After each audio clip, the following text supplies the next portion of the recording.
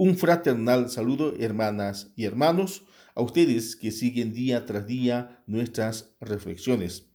Aquí les dirige la palabra Padre Freddy Lazcano de la provincia redentorista de Bolivia.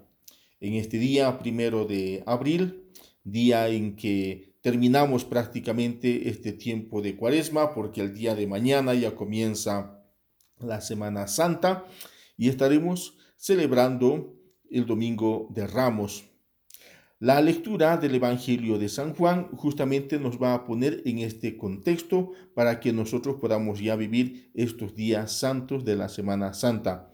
Daré lectura del Evangelio de San Juan, el cual después vamos a reflexionar. Muchos de los judíos que habían venido a casa de María, viendo lo que había hecho, creyeron en él.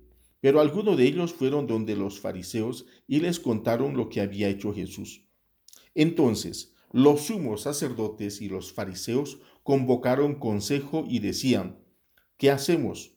Porque este hombre realiza muchas señales. Si le dejamos que siga así, todos creerán en él, y vendrán los romanos y destruirán nuestro lugar santo y nuestra nación.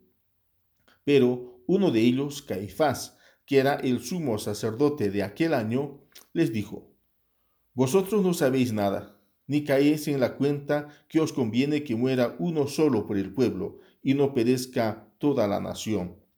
Esto no lo dijo por su propia cuenta, sino que era sumo sacerdote de aquel año. Profetizó que Jesús iba a morir por la nación, y no solo por la nación, sino también para reunir en uno a los hijos de Dios que estaban dispersos.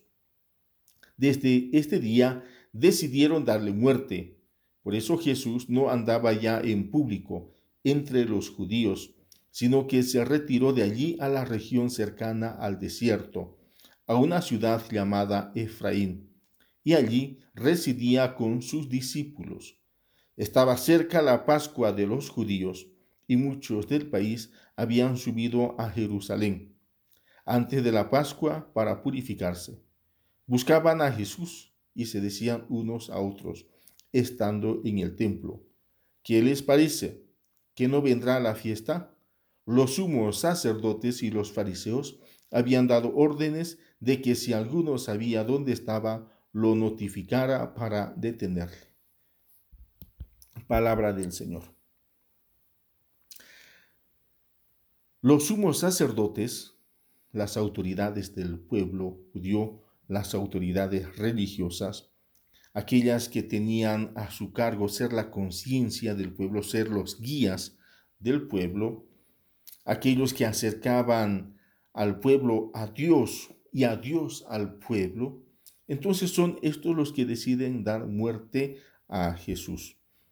Pero hay que tomar en cuenta que dicen, porque él, refiriéndose a Jesús, dice, está haciendo que la gente pierda la confianza en nosotros. Y en el mismo evangelio vamos a ver que Jesús era distinto y su enseñanza es distinta a como los fariseos o los sumos sacerdotes o cualquier autoridad religiosa del pueblo, entonces carecía de esta autoridad que tiene Jesús. ¿Qué quiere decir? En la vida de Jesús hay esta coherencia de fe y vida. Que eso es lo que justamente el pueblo admira y ve en la persona de Jesús. Así que esta es la consecuencia por la que los judíos quieren dar muerte a Jesús, la consecuencia de la manera de vivir y de actuar y de dar a conocer la buena noticia de Jesús, que verdaderamente es buena noticia.